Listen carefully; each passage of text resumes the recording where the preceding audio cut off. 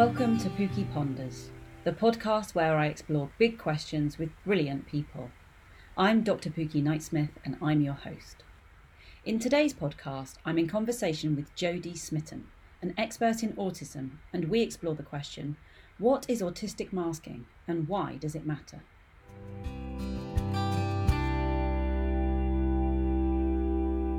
I think it's always a bit more powerful when people introduce themselves. So would you mind introducing yourself to my network? Who are you? What do you do?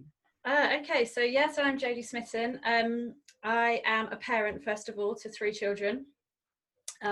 One is formally identified as autistic. Another one's awaiting assessment. Secondly, I am a professional working with families in the Wiltshire area. I'm an independent practitioner, so families can self-refer to me and sadly have to self-fund most of the time. So I've worked in the field of autism since I was 17, where I literally just got thrown in at the deep end, applied for a job in a what I thought was just advertised as a children's home at the time. Went for an interview and then got invited to the home to sign contracts, and was faced with a whole bunch of children who I'd never experienced before that had complex medical needs and complex learning disabilities. So there was lots of autism in with that. And actually a couple of the managers there, I think, took one look at me as this very small 17-year-old and said, we'll give her 2 weeks. And actually I continued working there throughout my university years. I'd come back and work. And I just found the whole subject of autism fascinating, and the different types of communication that these children were using really fascinating. And so that's where my interest sort of really started. My whole career's sort of been a bit of a fluke, actually. I've fallen into various different jobs with mainly with vulnerable teenagers for a long time, youth offending teams, youth engagement worker role, and built up an amazing network of colleagues in doing that. And I suppose when my eldest daughter was around 5 or 6, we started to notice that she was struggling, and we started to notice that after school she was becoming quite distressed. Some of her behaviour was really quite difficult for us to manage. And being a psychology background, I was doing quite a lot of research as to what's going on for her. We were going to parents' evenings where they were literally saying she's a dream student. If I could have a whole class of her, I'd be a very happy teacher. And so something wasn't quite adding up for us. So it took me a lot of research because she wasn't presenting in the way that I knew autism. Yeah. So that didn't actually cross my mind for a really long time. I was looking at children, I was looking at possible trauma. I was very much blaming myself for possibly a fault with our parenting, all different things. And then I just stumbled across an article where she just ticks every single box, an article about autism in girls. And I felt really sad, I felt really upset initially. And my husband found me quite upset and was like, but actually, if she's autistic, surely like you're the perfect parent because you know what you're doing. And I was like, okay. So for a long time we sort of were gathering more evidence, and we realized that yes, she was autistic, and we started very much changing our approaches to how we parented her, and we got her to a really good place at home. School was still always difficult for her, and she was coming home and having quite big meltdowns. And we just realised that we needed something more. We were quite naive. We were sort of like, she doesn't need to be assessed because we know what we're doing, so why does she need to be formally identified? And then when we did decide that she needed formally identified, we had a bit of a battle. So all these years from the moment we realised to trying to get her assessed, autism was so much my special interest, particularly autism with children that don't have a intellectual disability. Yeah. Children who don't necessarily present in a very outward manner, children that mask. So children like me. yeah. So it just became my special interest. It was I was literally reading, I'd naturally sort of became more independent in my work as time went on, with a colleague who'd offered me some contracts of family support work, focusing mainly on children's behaviour. So it just naturally flourished, that word just got around that I could support children who were autistic or children that were struggling with behaviours. I felt after some time that I needed to actually do a qualification to back up the work that I was doing, and started at Sheffield Hallam University last year, and have just completed my postgraduate certificate in autism and Asperger's syndrome with Dr. Luke Bearden. And that's just, for me, given me that confidence in who I am and what I do and what I'm preaching. So I feel much more confident supporting families, advocating for families and children.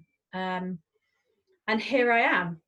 Here you are indeed. And I have to rewind slightly to like right at the beginning when you described who you were, and your face told a million stories when you used the word professional about yourself, and you dismissed yourself entirely in the way that you said it. Tell me more about that. What this feels like there's an uncertainty here. Yeah, I suppose I've been questioned. I've been questioned by professionals who I deem to be have a higher status, I suppose, Senkos, head teachers, about the work that I'm doing. I think I'm trying to put a very different view out there of things, and I think some people find that quite difficult. I suppose sometimes I'm going into schools advocating for a child and asking for things that aren't the mainstream, that aren't the norm, that go against policy sometimes. So like what kind of things are you advocating for?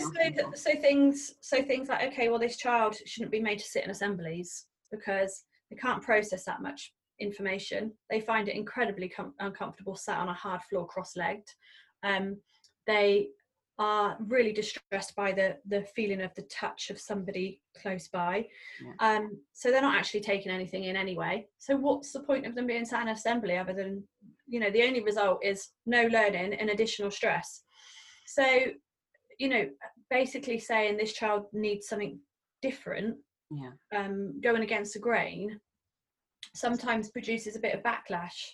Is that because everyone's all about inclusion and wanting children to access everything, or what's the I don't know. I don't know whether it's more about, I mean, I've actually had it said to me when I've talked about particular children that I'm working with needing a bespoke curriculum.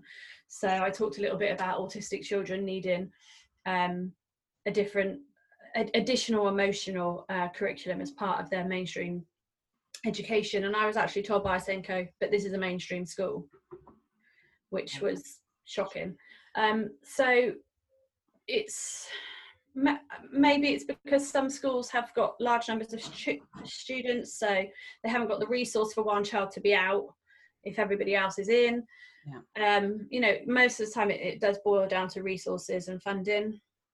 And is this because you're working with children who are perhaps masking? And, that was the whole kind of reason for coming into this conversation, was about, autistics who mask.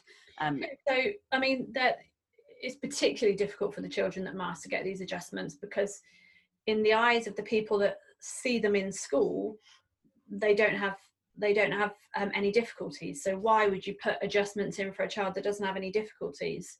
So let's just define masking a moment. I'm just aware not everyone will know what we're talking about. So let's do that, and then we'll pick back up. Okay. So masking is I feel like there's two aspects of it. So part of it is the suppression of distress, which is what I see a lot in the children I work with. So the suppression of that difficult emotion, where they just hold it all in. If the lights are too bright in school, if they're distressed through noise or through friendship difficulties, whereas some children will outwardly say, I'm finding this tricky, or for children that mask, they won't express that. But then there's also the social camouflaging aspect of masking, where children will put on a performance and act to basically try and fit in with their peers or with whatever group they're amongst. So they will mimic people around them. They might copy mannerisms, speech. I work with lots of children that very easily pick up accents of people around them, so they might start to mimic a particular accent of somebody that they're spending a lot of time with. We know that all children have a desire to be like their friends and fit in at a certain age. But actually for these children, it's a whole nother level. It's a constant focus on what's going on around them and ensuring that they blend into that and ensuring that they're not in any way standing out from the crowds. So it's exhausting and it's constant. Why is it exhausting? Because they're constantly trying to concentrate on the people around them. They're constantly trying to work out the communication. They're trying to work out what they should be saying next to fit in with the crowd. They might be really focusing on what other people are saying and trying to mimic that. So it's very difficult. And at the same time, they're also trying to keep up with the conversation. Yeah. So if a group of peers are talking about football, they're trying to figure out what everybody else is saying so that they can mimic that, but also learn from the conversation as well so they can fit in better next time. So it's exhausting. It's tiring. It's constant. And also if we put that together with the suppression of emotions, they're not actually able to say, I'm finding this really tricky, could you just talk one at a time? Or actually the wind's blowing on my face and that makes it really difficult for me to follow any of this. Or actually I'm freezing cold and I don't like standing outside at playtime. So there's so many dimensions that are really playing against each other and making it particularly difficult for an autistic child. And this is something that you've obviously done quite a bit of research about and written about, and it's really sparked the interest within my network, which is why I couldn't wait to talk to you about it. And I wondered, obviously, I think you said that your blog post that you wrote about it, which lots of people have read, and I think you said that was based on a longer piece of work, your research. And how did you decide what you needed to share more widely, what people needed to know, and what were you hoping to achieve when you put that piece of work out there? So I'm quite passionate about the concept of masking being out there, because for me, I work with many children that are traumatized from their experiences of masking, and also then that obviously leads on to needs not being met. I work with children that are going to be on incredibly long journeys to overcome some of that mistrust in adults around them, to overcome some of the trauma that's caused. I work with children who at very young ages are suicidal, who are self-harming. They have the most incredible families that are supporting them and supporting their needs. But for 6 hours a day, they are going into an environment that very much goes against their neurology. So it's the school's fault? Sorry? School's fault? Not necessarily. You know, I think... actually not necessarily. A lot of the time, no. It's so there's various different dimensions of it.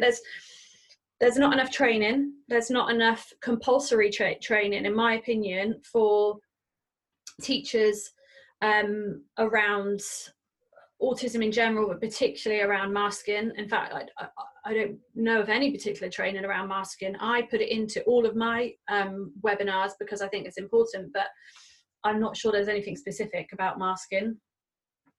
Would you run Sorry? Would you, so just an aside, everyone just hang on a moment. So would you be happy to run some, would you run some live webinars on masking if people were interested in learning more and using that to inform their practice? Yeah, most definitely. And what does that kind of look like? What do people need to know? Because there will be people watching this saying, gosh, maybe I have unintentionally caused trauma, and there are children here, you said there are children self-harming or who are suicidal because of trauma they've experienced, which is presumably not intentional. It's just getting it wrong. So what do they need to do? So firstly, they need to listen and believe parents. The most common thread through all of the messages and emails and comments that I've received from parents is that we've tried speaking to the GP, we've tried speaking to school say it's a problem at home because they're not seeing anything there. We've been put on parenting courses that aren't appropriate for supporting an autistic child. So firstly, it's just about having that trusting relationship between schools and parents, and also that parents, schools need to bear in mind that if they are dealing with a possibly autistic child, they're also working alongside a possibly autistic adult. So they need to be aware of the differences in how that parent communicates, and that can sometimes be misconstrued as a neurotic, over anxious parent. And actually having a child who is really struggling at home, that isn't having their needs met in school, causes a parent to become quite anxious. Yeah. So it's being aware of that. It's being aware that if a parent is coming to you saying, this is how my child is presenting at home, being curious, being non-judgmental about that. Having so quite often, as part of what I do with families, is I'll go in and do observations in schools on a child, and having one set of eyes on a child for a period of time is so insightful. Just being able to have that whole focus. A teacher's unable to do that. She's got a class of 30 plus. It might be that she's missing some of those signs that a child is struggling if they're masking. It might be that the signs are really, really subtle. It might be that the signs aren't even there. It might be that the child has learnt to only be showing some of those stimming, distressing signs of distress behaviours when the teacher's not looking. So, for example, I see children that are constantly swinging their legs under the table, or the children that are constantly needing to sharpen their pencil just to get up and move to regulate themselves. Children that are always asking to go to the loo at inconvenient times of the day. Children that are constantly biting their nails, twiddling their hair. So lots of these are stims. Can you explain stimming for anyone who might not know? So a self-stimulatory behaviour is a behaviour that a child or an adult uses to regulate themselves, to help themselves feel calmer. So actually, all people stim to some level. We all might sit and bite our nails from time to time, or play with a pen, or for autistic children, there's this stereotypical looking stim. So that's that child that maybe jumps and flaps. For a child that masks, or for a child that's less outward in their autism presentation, those signs can be a lot more subtle. Some of them can be very, very typically looking. So like I said about the child that sits twiddling with their hair, or the child that sits playing with a pen. So this is why it's important to listen to parents, because it's almost piecing together the various different bits that are being seen in different areas, and what does that look like when you put that all together, when you bring all that information together. And actually another thing to mention, important to mention, is that sometimes children mask everywhere. So I've worked with parents who have come to me concerned about their child's anxiety that seemed to have come out of nowhere. And what we actually have discovered is that child has been masking throughout their whole life, at home and at school. Wow.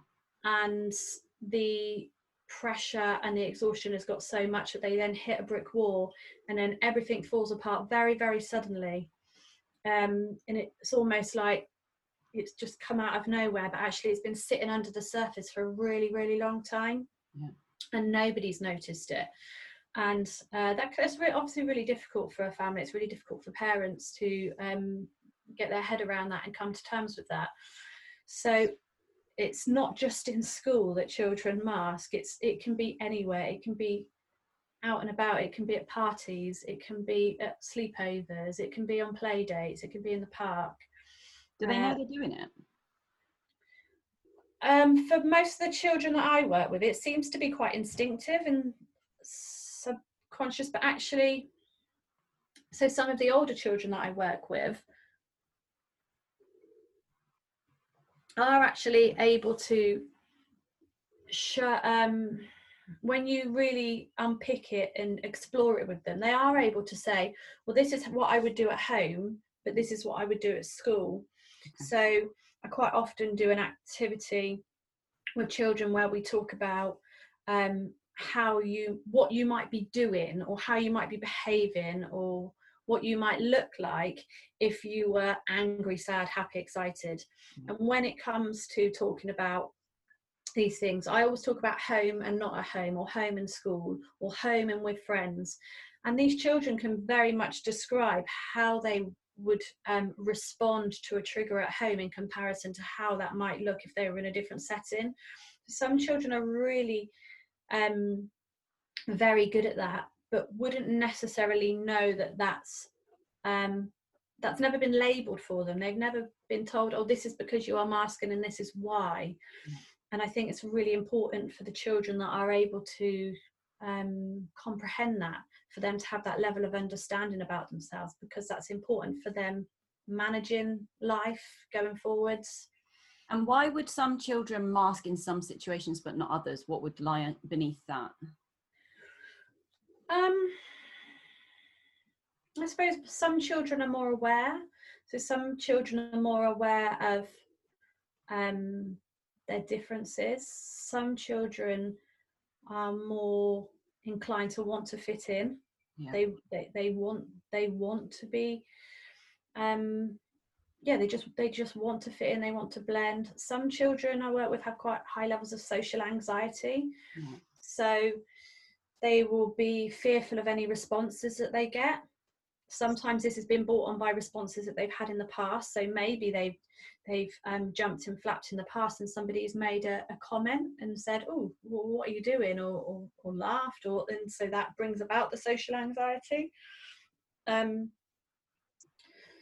So some of it is about early experiences, and actually I think I wrote about it in my blog, how actually adults are not brilliant at not responding positively to differences, and I talked about my son who's got really long hair, and the amount of comments that he's had about his long hair. Well, you need to go and get your hair cut, you look like a girl. And actually, for when it's family members now, I tell them off and I say, stop saying that to him. He's petrified of the hairdressers. Why should he sit through a haircut that makes him feel really distressed just because of everybody else's thoughts about how he looks? But actually, the more he hears that at a young age, the more he's then going to feel like, well, this is how I look is wrong in some way, or it causes me to receive comments and attention that I really am uncomfortable with. How do people respond when you challenge them on it? If it's family, they just know to be quiet. But do you think sorry about my cat. Do you think it changes how they actually kind of think and feel, or do they just know that, well, this is a taboo? I suppose it depends on how much how in depth I go. Yeah. So if I'm just to say don't say that, then they might go, oh, bit of a taboo. If I was to say, go into the depth that I've just gone with you about how he finds it distressing, then it would reframe it for them. And then I love using the word reframing behaviours and differences to people and parents is massively empowering. Why is it empowering? It just makes people look at things in a different way. Like I quite often talk about PACE. I don't know if you're aware of PACE parenting, and a lot of stuff by Dan Hughes about being more attuned to your child, and the C in PACE. Tell us them all, just because again you have to just assume. Okay, yeah. So do Google it for more information. This is going to be very brief, but PACE parenting is being playful, it's being accepting of emotions, and that all emotions are okay and normal, and that we shouldn't try and belittle our children's emotions. We should just let them be. C is curious, and E is empathy. So it's about using that in how you respond to your parents. But curious is the one that I constantly bang on about with all parents. I'm like, be curious. Like, don't be judgmental about your child's behaviour until you really know what's going on for them. So when they're acting in a way that maybe is making you feel a bit cross or annoyed, or in a way that you're thinking, this is a bit strange, this is a bit unusual, rather than pointing that out to them, be curious, like, what is it? What is that behaviour trying to communicate? And I purposely wore this t-shirt today, a little less Bushman. Oh, it's awesome. Because actually it's just what we need to do in our parenting or in our teaching or whatever setting we're in. We need to be curious. All behaviour is a form of communication. All behaviour has a function to the child. So there's not just some kids are just naughty sometimes? I don't think so.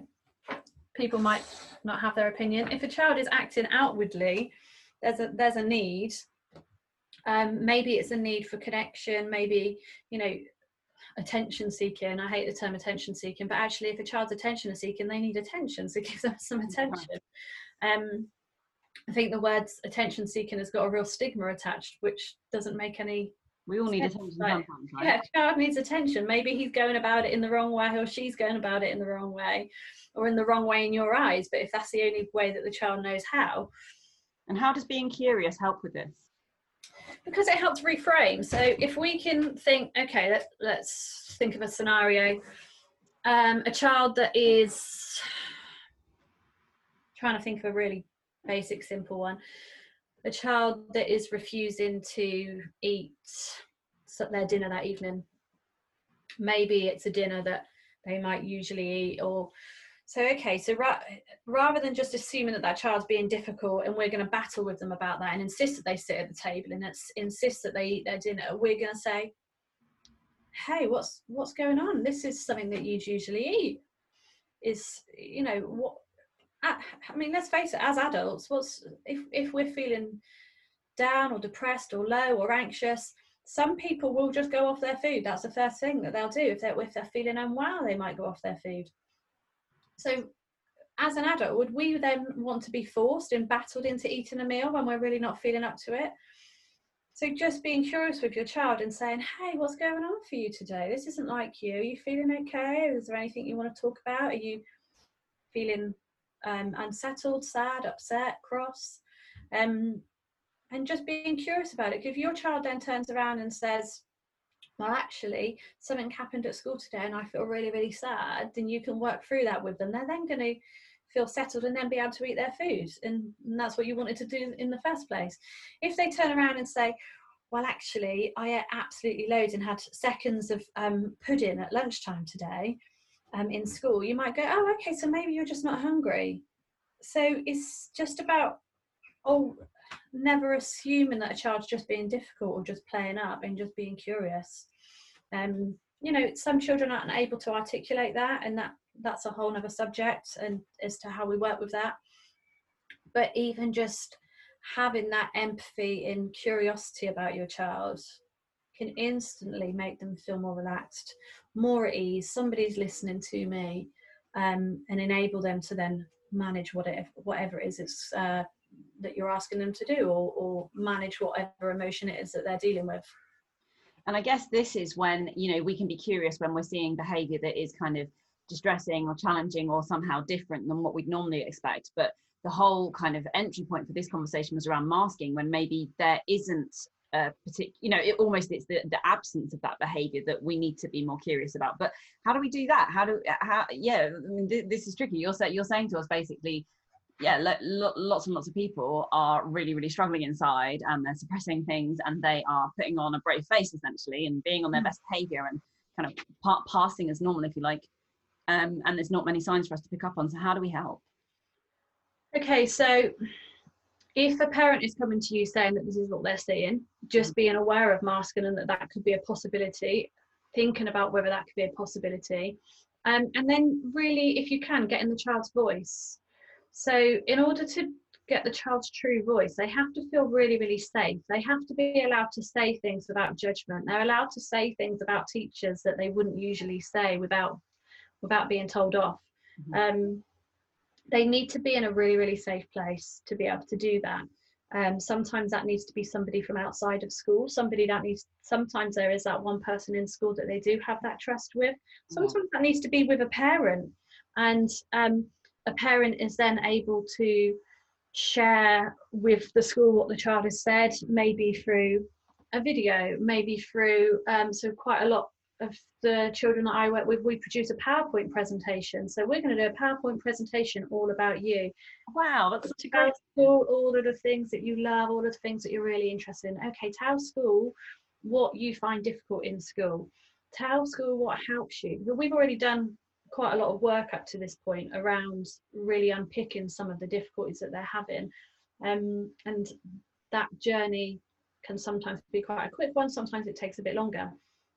But you know, loads of kids love to be doing things with computers, PowerPoints, and they make things come whizzing in, and they find pictures on Google Images of their special interests, and you know, cover the whole presentation in dogs or Lego or whatever it is that they really love. And then we simply email it to the school, and we simply say, can this be emailed around every single teacher that comes into contact with this child?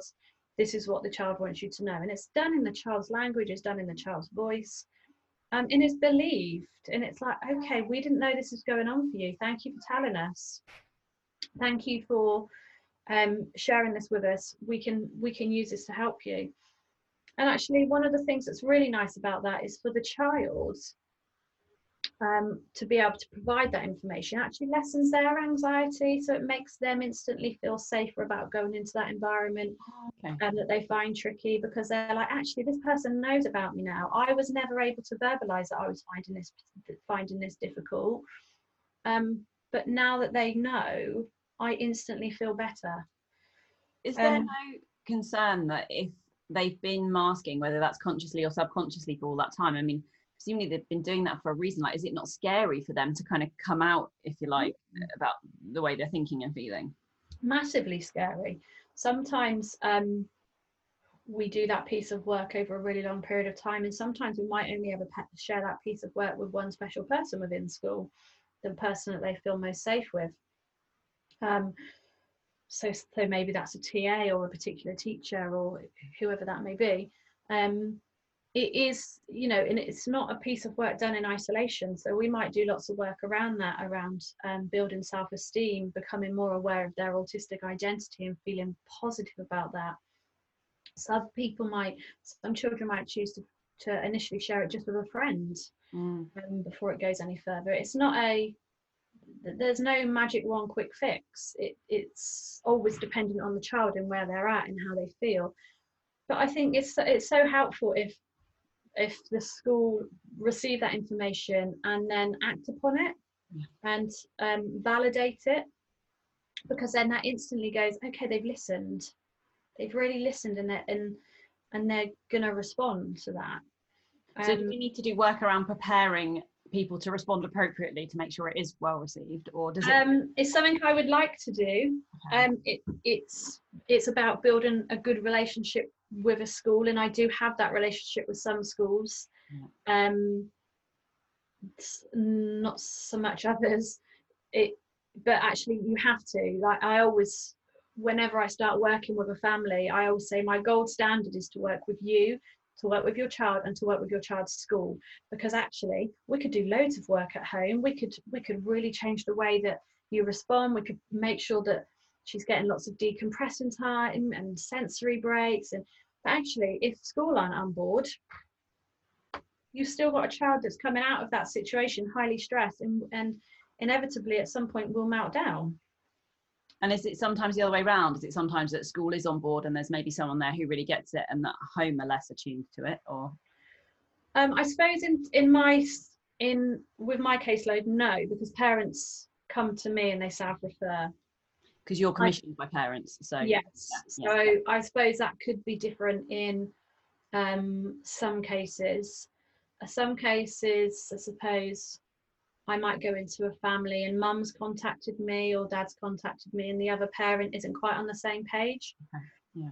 So sometimes we do a bit of work around trying to bring parents together to ensure that everybody is on the same page. Again, that depends on the family and where they are in their journey. And you mentioned earlier in the conversation that if you're working with an autistic child, that you might be working with autistic parents. Say more about that. Yeah, so I mean, there's a genetic link with autism. So I very rarely meet an autistic child where one of the parents isn't possibly autistic or can relate to their child in some way. I actually find that quite helpful. If a parent says to me, well, I can see why he's struggling with that, because I struggle with XYZ. And I think I've got possibly traits. Sometimes parents recognise that, sometimes they don't. And I'm just like, well, actually, that's brilliant, because you're coming from a place of understanding straight away. You know, maybe your child presents differently to you in terms of their strengths and difficulties lie in different areas, but you have got a really amazing relatedness to your child, which means that you can really start to think about how your child may be feeling and expressing themselves in different situations. So it's actually a strength having an autistic parent of an autistic child rather than just a challenge. Yeah, I don't view it as a challenge at all. Okay. At all. It's an interesting journey to go on if I'm working with a family for a period of time, that as you start to have more and more conversations with a parent, you start to see the similarities, and you can see that they're starting to see the similarities. And it's with many parents, I've got to the point where they've gone to me, do you think I might be autistic? And I'm like, yeah. They're ready to have that conversation. Yeah. And I'm so you don't deny them of that knowledge. Wait for them to. Yeah, I mean, you have to judge it. Some people have to come to that conclusion themselves. Other parents I work with straight away, and they'll say to me, do you think I could be autistic? And then we might have a discussion around that. Yeah. I don't view that as a challenge at all. And do you encourage them to go and actually kind of seek a formal diagnosis and stuff, if that's the case, or do you just work with them as if autistic? And yeah, I mean, I just work with everybody as to where they are, really, autistic or not. But some parents might say to me, I would like a formal assessment, and I can talk to them about the various routes. Yeah. Some people will say to me, do you think it's important for me to have my autism formally identified? And we might talk through that. I think it's, and some parents will ask me about their child and their child having assessments, and so many parents feel like they don't want to label their child, and which I really do try and get them again to reframe, because actually you're not labeling your child, you're giving your child an identity, you're giving your child an understanding of themselves, and you're giving your child access to a whole tribe of people that can make her feel welcome and supported and understand themselves so much better. And quite often children that I work with at Mask have already labelled themselves. They've labelled themselves unsuccessful, failing, stupid, lazy, different but in a bad way, weird but in a bad way. So actually sometimes it's about removing those labels and giving them the correct label, and then working with them to feel really positive about that. So it sounds like part of your work is around educating people about what autism actually is and means, and seeing that this isn't some kind of life sentence, but I don't know, I always think that there's lots of kind of superpowers that come with autism. So it's partly about being identified, isn't it? But not only can you identify with people, and it gives you that sense of belonging finally when maybe you felt outside of things, but also that there are real strengths. Some of the things that can make autism a challenge are also the things that make us able to achieve amazing things. When I look on my own career, I think some things I've done, it's because I have that very black and white and determined kind of thinking, and that rigidity. Yeah, it's difficult in some circumstances, but in others it's a real gift. Yeah. And that's pretty much what I preach to parents when we're talking through assessments. And but some people don't assess now, do they? Like, it's not always standard. Some people just say, well, we'll support as if autistic, but that the process is so long and slow or expensive or what have you. So some LAs actually don't even kind of go there now, do they? What's your no, it's difficult. I mean, technically a child shouldn't need a formal identification to have their needs met. You know, adjustments and support in school should be based on need. But actually, if you're looking at the possibility of trying to get extra funding and resource for a child, we know that having that identification, formal identification, is really powerful. It shouldn't be that way, but it is. It's difficult now. I mean, in our area, you're looking at a 2.5 year wait for an assessment, and that was before lockdown. So it's incredibly difficult. I always encourage parents. Sorry. That's a long time in a child's life, long time in anyone's. But sorry, you were going to say you always encourage parents. I always encourage parents to attempt to get on the waiting list. Sometimes at the stage that we're talking, we feel like there's maybe not quite enough evidence to warrant an identification or diagnosis.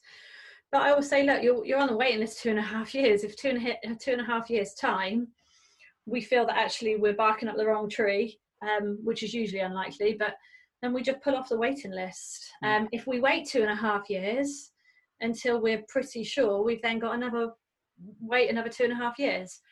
So is there let me try and work out what am I trying to say here. Right, so I'm thinking out loud here. I work with a project called the Peace Pathway, which is about recognising how best to support people who've got a comorbid diagnosis of eating disorders, or mainly anorexia and autism. And part of that project, what's happened is that lots of clinicians who are not specialists at all in autism but are specialists in eating disorders have learned to do the kind of the simplified screening, so like ADOS and stuff like that, in order to try and work out which of their patients, because we know there's a high prevalence in that but that we're not recognizing it, so that they can try and sort of do a bit of essentially an initial screen and try and work out who might be benefiting from this particular treatment pathway.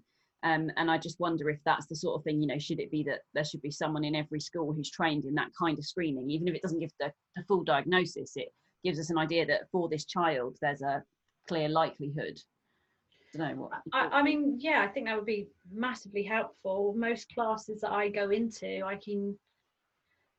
think the most recent statistics is 1 in 54 children.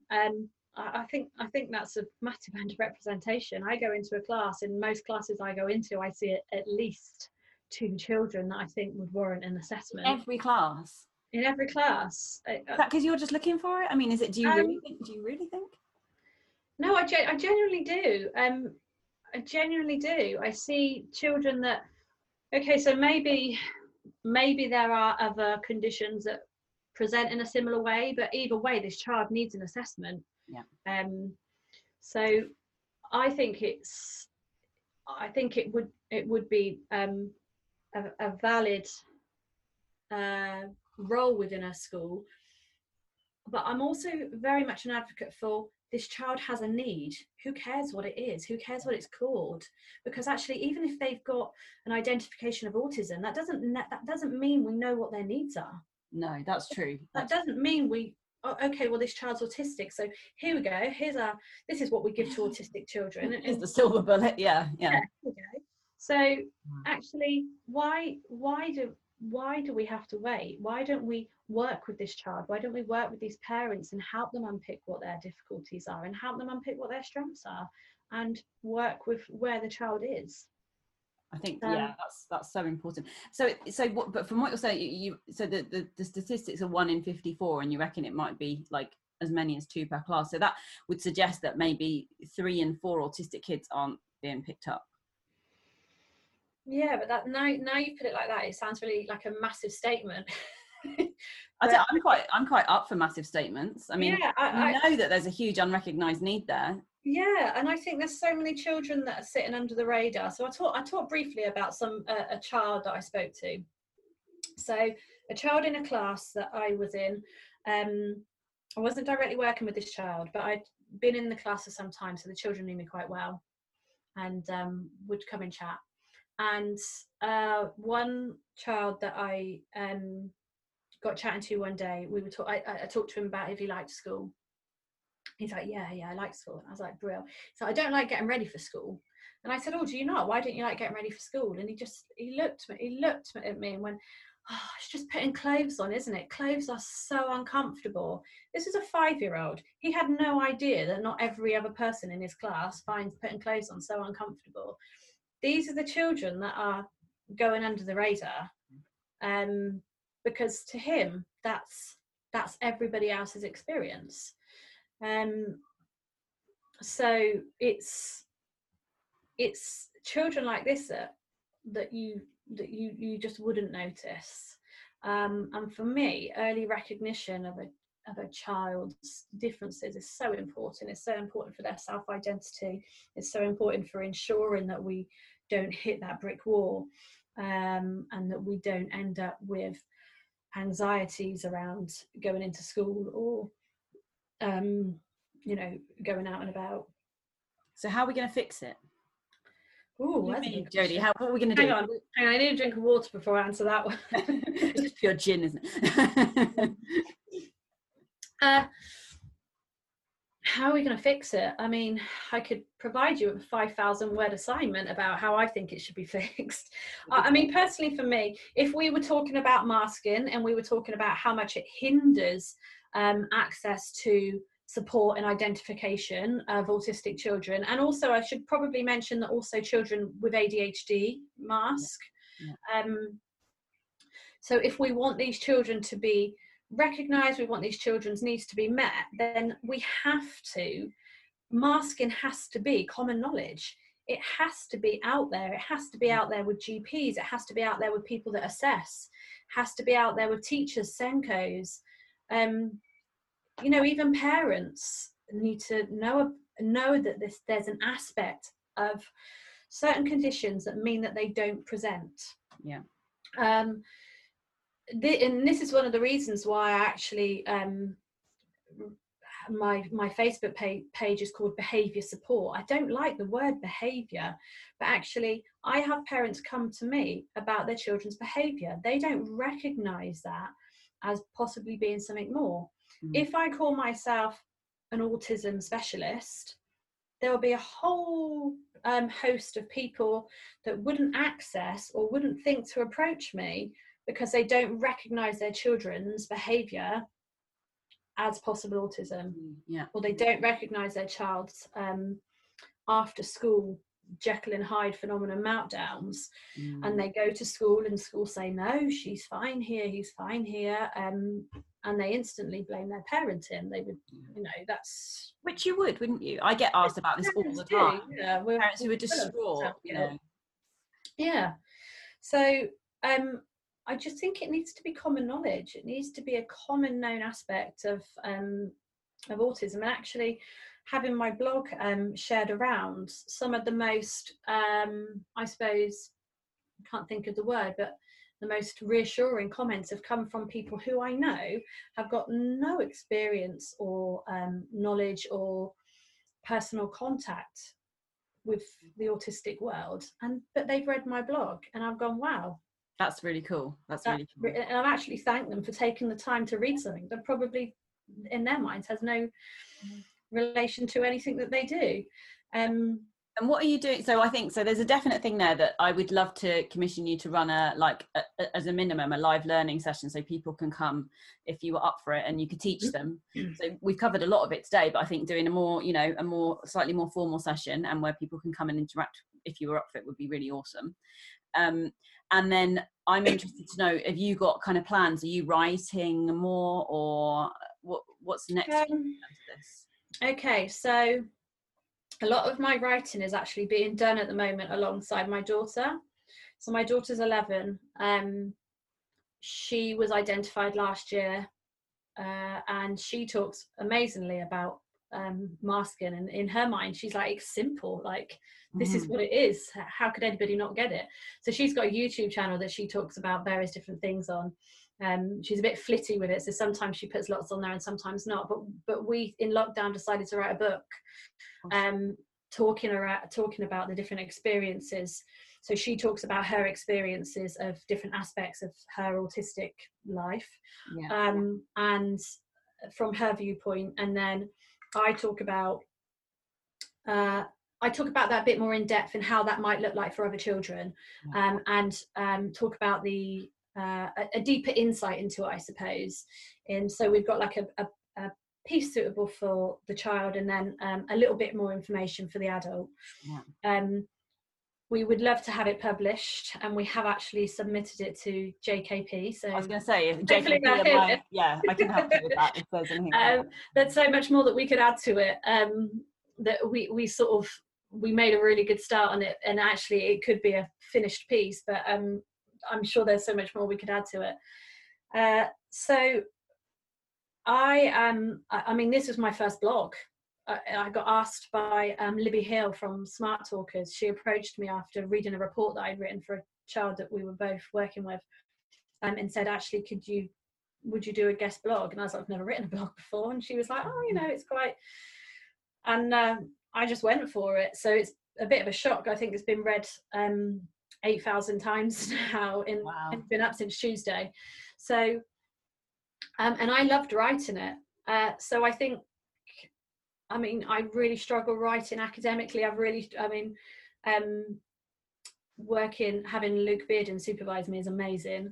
But academic style of writing takes an awful lot for me. It really is a battle, a labour of love. I remember writing my thesis and just basically having to put long words in it because that's what's expected. I was working on 2 projects at the same time. I was writing for the MindEd portal, so like the online learning, and they wanted you to assume a reading age of about 12, so it was accessible to everybody. And I was writing my thesis at the same time, and I just happened to get feedback on both on the same day, because I just generally write as me. And like one was like, you need to simplify your writing and don't put more than 8 words in a sentence or something. And the other one was, we need to really add some more terminology in. And I was like, oh, come on, because actually the audience is the same. It's people, right? And be you in what you do. And doesn't get great in academic writing though, does it?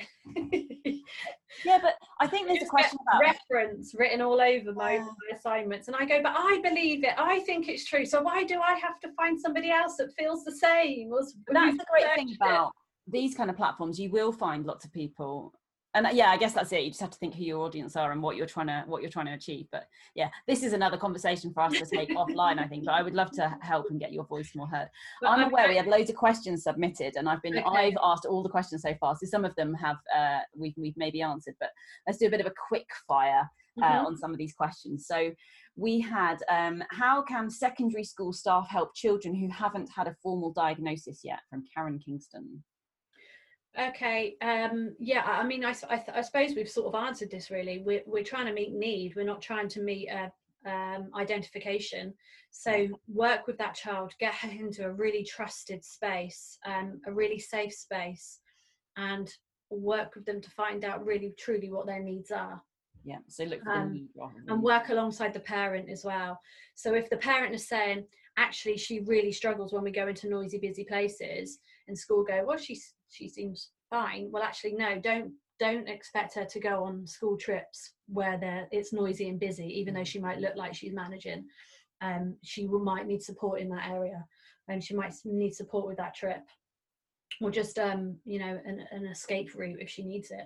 So just don't just work with the child and work with the parent, and whatever applies at home will also apply at school, even if it's not obvious. Yeah. Excellent.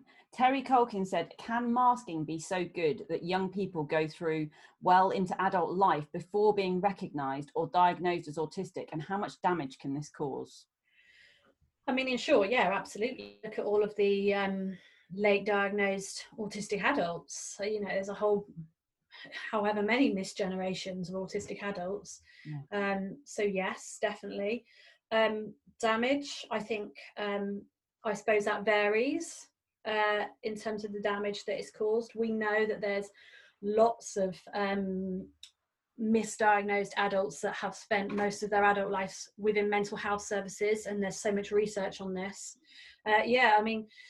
There's so much misdiagnosis around personality disorders that maybe are misdiagnosed or have developed as a result of not having needs recognised.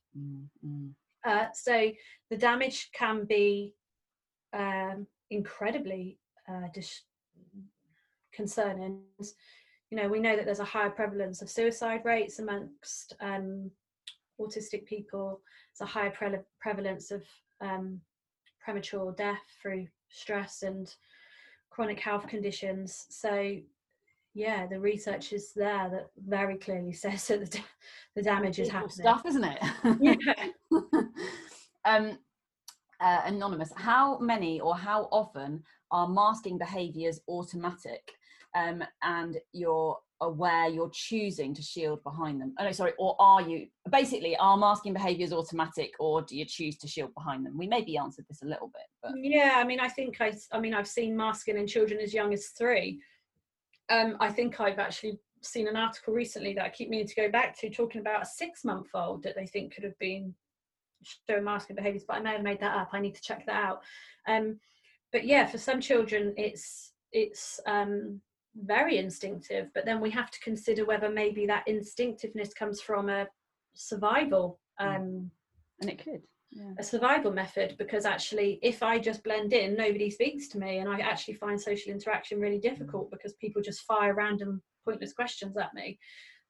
So that learned behaviour, because you're just saying about the 6-month-old just took me straight back to my daughter Ellie when she first came to live with us, so she's adopted, and when she first joined the family she was about 6 months old, and obviously she'd experienced a massive trauma because the one place where she'd ever been, her foster placement up till then, suddenly that was gone, and she was with us, and we, you know, did everything that we could for her, but she was in a completely new home, and that was hard, and she was, you know, deeply kind of troubled as a small baby, and she's brilliant now, but it was difficult, and she spent most of her time crying and screaming and being deeply distressed at home.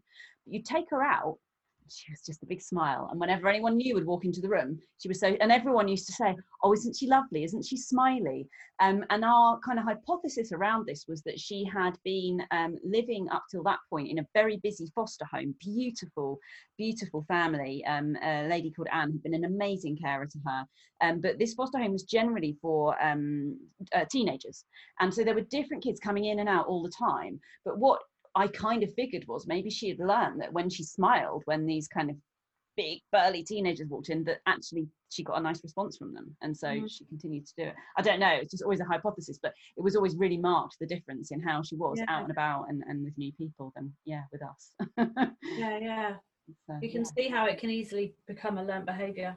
Yeah, definitely. Okay, next. So I think we've kind of covered this, but some local authorities and schools state they will not do private assessments. Oh no, okay, so they won't do private, they'll only use an NHS diagnosis. What should parents do if faced with that? Okay, so I've been faced with this quite a bit actually, and it's so there's something in the code of practice that send special educational needs code of practice, and if I remember from memory, because I work alongside a lady who's amazing with SEN law, and I'm sure it's page 119 of the code of practice. It talks about how, as part of the process of assessing a child's needs, that all reports have to be taken into account. What's helpful is if the practitioner that or the clinician that assesses is registered with the body that registers all health professionals. What was it called? Can't remember. But they're registered with a professional body, and that they are following nice guidelines or nice recommendations. The SEN code of practice, again, it's only a recommendation. It's not a legally binding document. But a really good website to look at is IPSEA, so IPSEA, IPSEA. They are experts in law and rights and responsibilities, and they, I know, talk a lot more about this subject. It is very difficult. Local authorities are some local authorities are a bit anti-private private diagnosis, private assessments. In my opinion, they shouldn't be.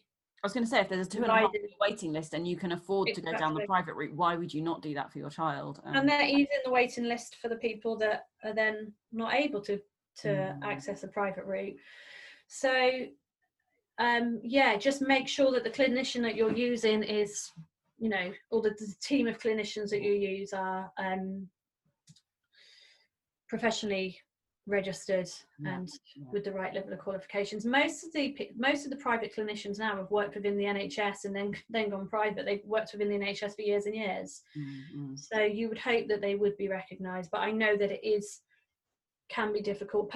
My daughter has a private diagnosis, and if anybody tried to argue it, I would probably hit the roof, because it's a very valid and robust assessment and a fantastic report. So it's about really being really confident about your child's assessment, but then also having a little bit of law and a few policies to back you up a little bit to support you. But as far as I'm aware, particularly throughout the statutory assessment process for an EHCP, I'm pretty sure that the board have to look at everything that's submitted, doesn't matter where it's come from. That's really helpful. And then there's a good question here, which actually talks to something we mentioned earlier. So this is someone saying, as a primary school SENCO, so special needs coordinator, I find it difficult to talk to parents about their child possibly having autism when they have no concerns. What would your advice be?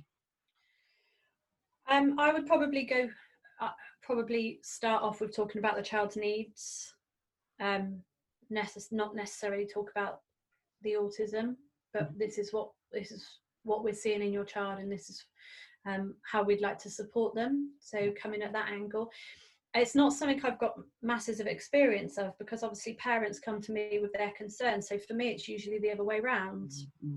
It can be a difficult process and journey for parents to go on.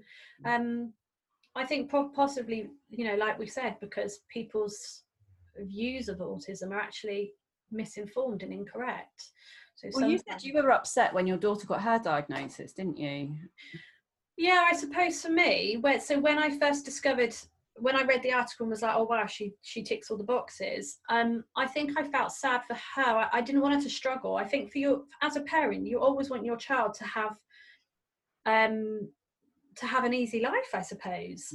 And because she was struggling so badly at the time, I was like, oh my goodness, this means that my child's always going to find life that little bit more tricky. I don't feel like that now. I feel like, wow, she's going to have so many amazing opportunities, because we are going to always allow her and support her with that. But you know this yourself, there's always difficult patches. There's always this big wide world out there that makes life that little bit more tricky. Yeah, absolutely.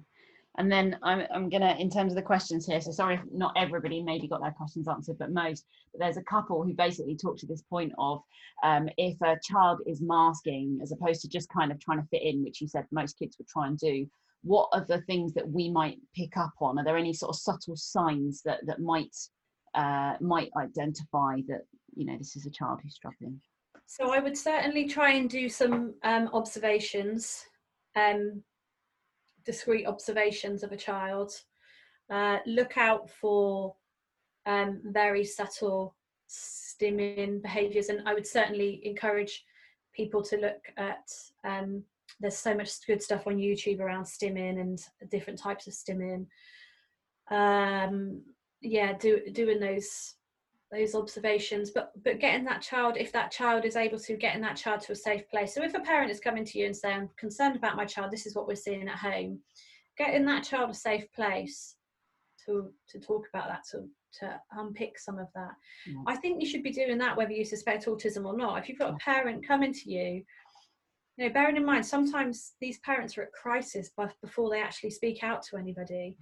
You should be straight away saying, right, okay, who will this child speak to? And it doesn't necessarily have to be the SENCO or the mental health worker. It just needs to be who that child feels most safe with and feels most comfortable with. Wow, we've covered a lot of ground, Jodie. Is there any question that I haven't asked you, or anything that you kind of want to say before we wrap up? Oh no, I feel like I should make some big statement now, and I haven't got one planned. Go on, fire us. Oh, goodness. Actually, this is a bit naughty because this isn't mine. This isn't my work, but this book by Dr. Luke Bearden, I recommend this to every single parent that I work with, every single family. It's really accessible in that it's only £7 something on Amazon, and it's so easy to read, and it just sums up everything you need to know as a parent or a teacher in a really easy to read, like the way Luke writes is fantastic. So I highly recommend this. And you know, if you are a teacher, if you work at a school, if you're a TA, please just really try and educate yourself around autism, and sometimes that means scrapping what you thought you already knew. And if you're a parent or a teacher, be curious. Be curious. So if we were going to give people, you know, one thing to go away and do, it would be curious. Yeah, non-judgmental and curious. Non-judgmental and curious. And give children a safe space to talk about how they find Mrs. Smith really, really difficult because of XYZ, without then being deemed disrespectful or being told off. Amazing. Can you talk just very briefly about kind of what you do in terms of, if people have watched this and gone, I want to work with Jodie, she can help me. How do they find out more about you and what's okay. So all of my I can't manage too many platforms, so my main the best way to contact me is via my Facebook page, which is Children's Behaviour Support Wiltshire, and it's a big blue logo with handprints. That's the best way to contact me at the moment. I think in order to try and reach as many people as I can, I'm going to continue doing webinars. I'm really enjoying doing the webinars. It means that lots of families can access me without it costing them too much, and it means I can access lots of families. My availability is obviously limited around my own 3 children, so it's a really nice way for me to be able to share as much as I can with as many people as possible. Amazing. So if people go via your Facebook page, they'd be able to find out what you're doing. Yeah, everything I do is posted on there. Brilliant. It's been an absolute pleasure talking to you. I think I could talk to you for days. And we could go on. Yeah, and I'm really thank you for, I know you were really anxious about the idea of having this chat, and I hope it wasn't too horrible. It was you, Pookie. You're too scary. It's been really lovely. It's been, and I think that there's so much that you said that's going to be a springboard and a scaffold for kind of further thinking within our community. And I hope that we can talk again, and we can take forward some of those ideas, depending on what people come back with saying they would find helpful. But I'm happy to commit now to us taking it offline and looking at booking in a live learning session around masking specifically. Because I think that would be really, really valuable and a great thing to do. So I will talk with you about that once we stop pressing record, and we'll take that. But yeah, thank you so much. And I'll stop recording now. I will stop waffling. And I really hope everyone found it helpful. And I guess the final thing I would say is I will share all of your links to your Facebook page and Twitter and stuff. And people who have watched this or listened to it, if you would just go give Jodie some love, because clearly I think that you have so much more expertise and knowledge and stuff about you than perhaps you recognise, and it would be really good for people to feed back to you what they found helpful here. Thank you, it's really kind. Cool. Right, I'm gonna press stop, but I'm gonna keep talking to you. Thank you, Jodie. Thanks.